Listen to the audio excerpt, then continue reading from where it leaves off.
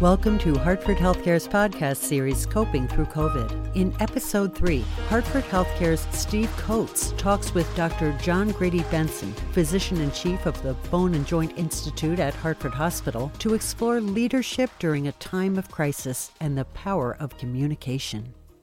Doctor, thanks for joining us today.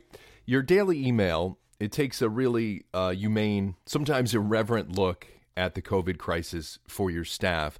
And it really digs deep into metrics, stats, the daily stats for the COVID crisis. How important is it to really get into the numbers, to be honest, to be truthful, when we really don't have all of the answers on a daily basis? It really is about an attitude that's realistic, looking at data that actually matters, understanding that we're human as physicians and as care providers throughout the whole care system, but looking at the data in a way that's empowering and not demeaning. So if you think about that, when a pandemic hits, some of those same principles are actually still all there. We're all in this together. This is not about blaming and shaming. This is about being curious about what's happening now, not judgmental and fearful. And how can we collectively move through this with honesty and perseverance and kindness and wisdom in a time when there's not a lot of certainty about anything. Like even the data that you get, you're not certain is true. And the rapidly changing landscape of what the disease is doing, and how do we look at these numbers and find meaning, and when the heck is this going to be done with? And so some of it is really just an extension of philosophies about healthcare in general. How can we make this a patient-centered process? And the real challenge was we went from individualized patient-centered care to community health. Like, oh my gosh, this is a community problem that's everywhere. And how do we change our focus now from joint replacements and spine surgeries, elective things that we're deciding upon, as opposed to how can we help the entire healthcare of the community? And even that is one of the noble goals of healthcare, right? I think actually the focus of being resilient in times of challenge is about controlling what you actually can control and letting go of what's not controllable. I cannot control what SARS-CoV-2, what the COVID-19 is going to do today. I can't control that. What I can control are simple things. I can wash my hands. I can stay 6 feet away from everybody. I can do social distancing. I can call in if I'm ill. I can try to be respectful to the people I work with in a time when we're frustrated, angry about it, and there's all sorts of uncertainty. So the trust comes in when we let go of what we can't control and then try to be responsive and not reactive. So I'm reactive when the coworker who comes to me and says, this is a crappy day, and I don't like Mrs. Jones, she's a real pain. I don't want to take care of her. So I can be judgmental and say, that's your job, get back in there. Or we can say, well, it sounds like you're having a bad day. Is there some way I can help you? Because how I perceive things and how you perceive things might be very different based on where we come from. So when you start to be respectful for the patient especially, where are they coming from? And then with your coworkers, where are you coming from? And can I be responsive to you as opposed to knee-jerk reactive? And we all get snippy, right? We all get frustrated. My computer was acting up the other day, and actually one of the emails, I hit the send button and the whole screen went blank. Like I thought the whole thing was gone. I hadn't saved it. I was like, oh my gosh, I've got to start off from square one. And I took a deep breath, right? And I wanted, I had anger and frustration. And so we all get that way. I particularly get that way with inanimate objects, but. So there's just a certain amount of humanism in how you have to approach it all in order to have the resilience. And so the trust comes when I can communicate clearly, I'm honest, I show up with the best self that I can show up with. And understand that the other person I'm working with is also trying, we hope, to show up with their best selves. That doesn't mean that there are certain behaviors that are not acceptable, right? I mean, you have to be accountable and responsible for your behavior. You can't allow people to be angry and frustrated all the time and not do their job. However, how we do it and how we get there works better when we show up with more humility than when we show up with arrogance, anger, frustration. What about staff who aren't directly on the front lines? How do you keep them engaged address their fears and concerns? Because I would think for so many who aren't on the front lines, being a caregiver is in their nature to be up there caring for COVID patients. Well, the first thing I say is all of us, even if you're not an ICU nurse, are really heroes in what you're doing. And I've asked them to really, and some of the messaging has been, dig deep into why you went into healthcare in the first place. And some of them are very personal reasons, and some people may not actually know. And some people just say, well, this was an easy place to get a job. But I think most of us in healthcare, and yourself included, would be, I came in here because I feel like I'm part of something larger than myself.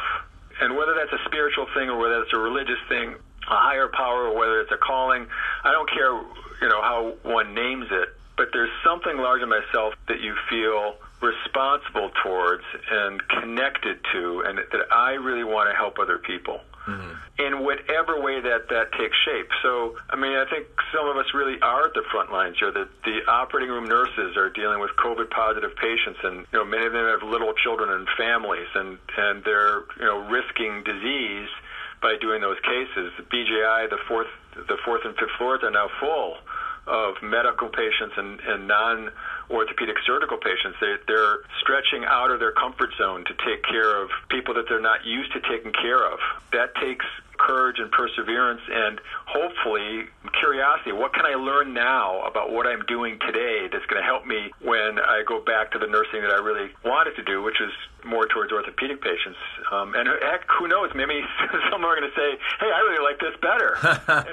Wouldn't that be great? That they find something even more inspiring to them. And I hope that doesn't happen, obviously, because we love our staff and we want them to be here. But wouldn't that be great if we can learn something from the opportunity? If you look at any crisis, unexpected crisis, there's always an opportunity to learn. There's always an opportunity to get better at what we're doing. And I'm very optimistic that there's going to be good that comes from this tragedy. And the messaging then has to really walk that fine line, in my opinion, about being very realistic.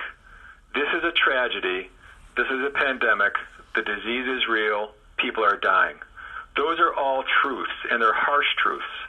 We need to social distance. This is a really difficult time. We can't handshake and hug anymore. It's going to affect me and my family. It's going to be difficult.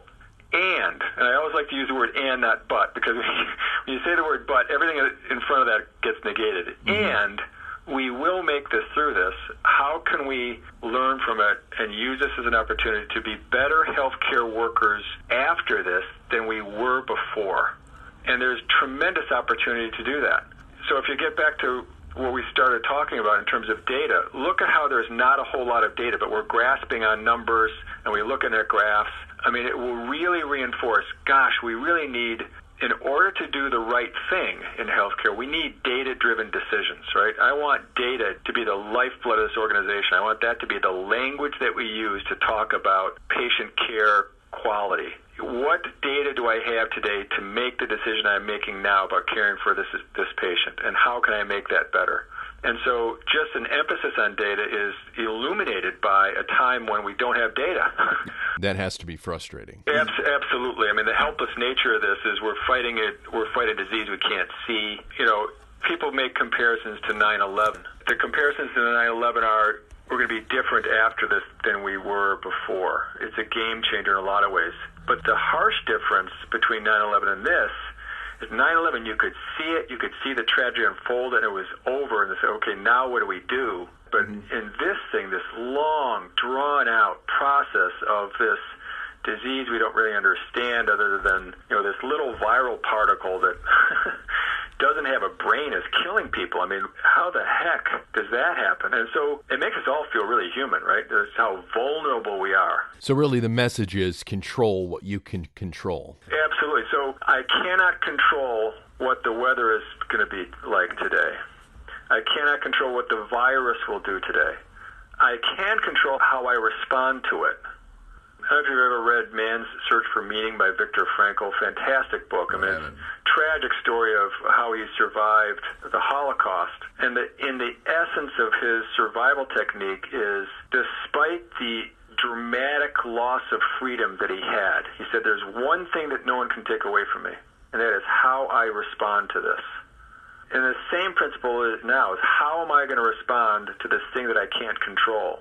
I can either get fearful, I can run away, I can isolate, I can get angry, I can get frustrated, I can do all those things that are destructive. I can get overwhelmed. But if you can take what you can control, and even little simple things, I'm going to get out of bed today, I'm going to do my routine, I'm going to try to take care of my body, I'll try to exercise, I'll meditate if that's meaningful to me, I'll take a deep breath when I get frustrated, I'll wash my hands after I've seen a patient, I will be respectful to the people I work with, I will try to be kind to myself, and I'll try to be kind to the people I work with. Those are things that I can control. And when I do that, and this is just my experience, when I do that, I know I feel better, and I feel better able and equipped to deal with something that's out of control. Mm-hmm. And it's that attitude, I think, helps me, and this is just my humble opinion, it helps me get up the next day and say, okay, that's one more day that's behind us. You know, we're one more day into this now. We're going to continue to go through this.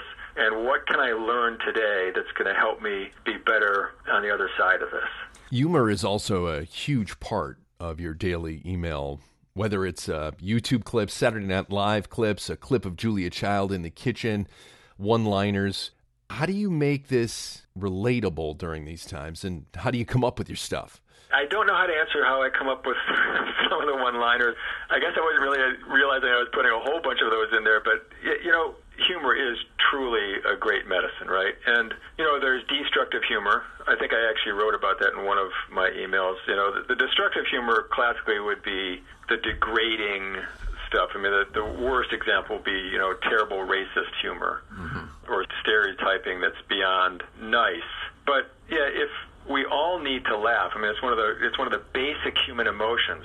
And there's appropriate laughter and inappropriate laughter, and there's laughter that you shouldn't do. You know, I think I made the analogy of laughter. I'd have to look back at the email, but I think I made the analogy that laughter is kind of like medicine. You have to give it at the right time in the right place for the right reason. So if I laugh inappropriately in the middle of someone's grand rounds talk, that's inappropriate and mean. However, if I make a joke with a person about something very human, hey, I noticed your tie was on backwards afterwards, or something like that, then it brings you down to a human level. So laughter just brings us back to how human we are. And the hard part is that when things are tragic, it is very difficult to find things that are funny, to find laughter in our lives. And you can't be, or I would not suggest that we be Pollyanna-ish, right? We don't want to be, everything is hunky-dory, rose-colored glasses, you know, nothing bad is happening, this is all going to pass, and laugh it off.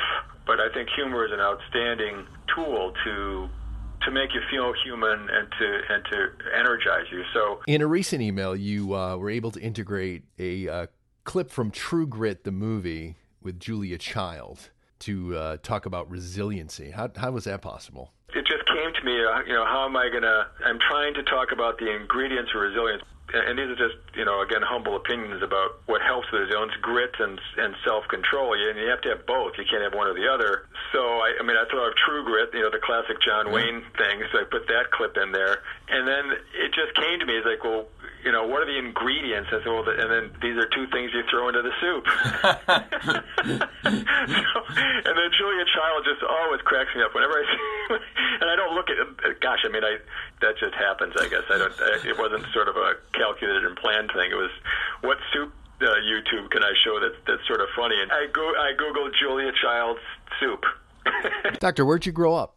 I grew up in Chicago. My father was a United Methodist minister, and interestingly, I wouldn't call myself a religious person. In fact, I was kind of the stereotypical wild and reckless preacher's kid who was bucking all the traditions of the more stiff church things. Mm-hmm.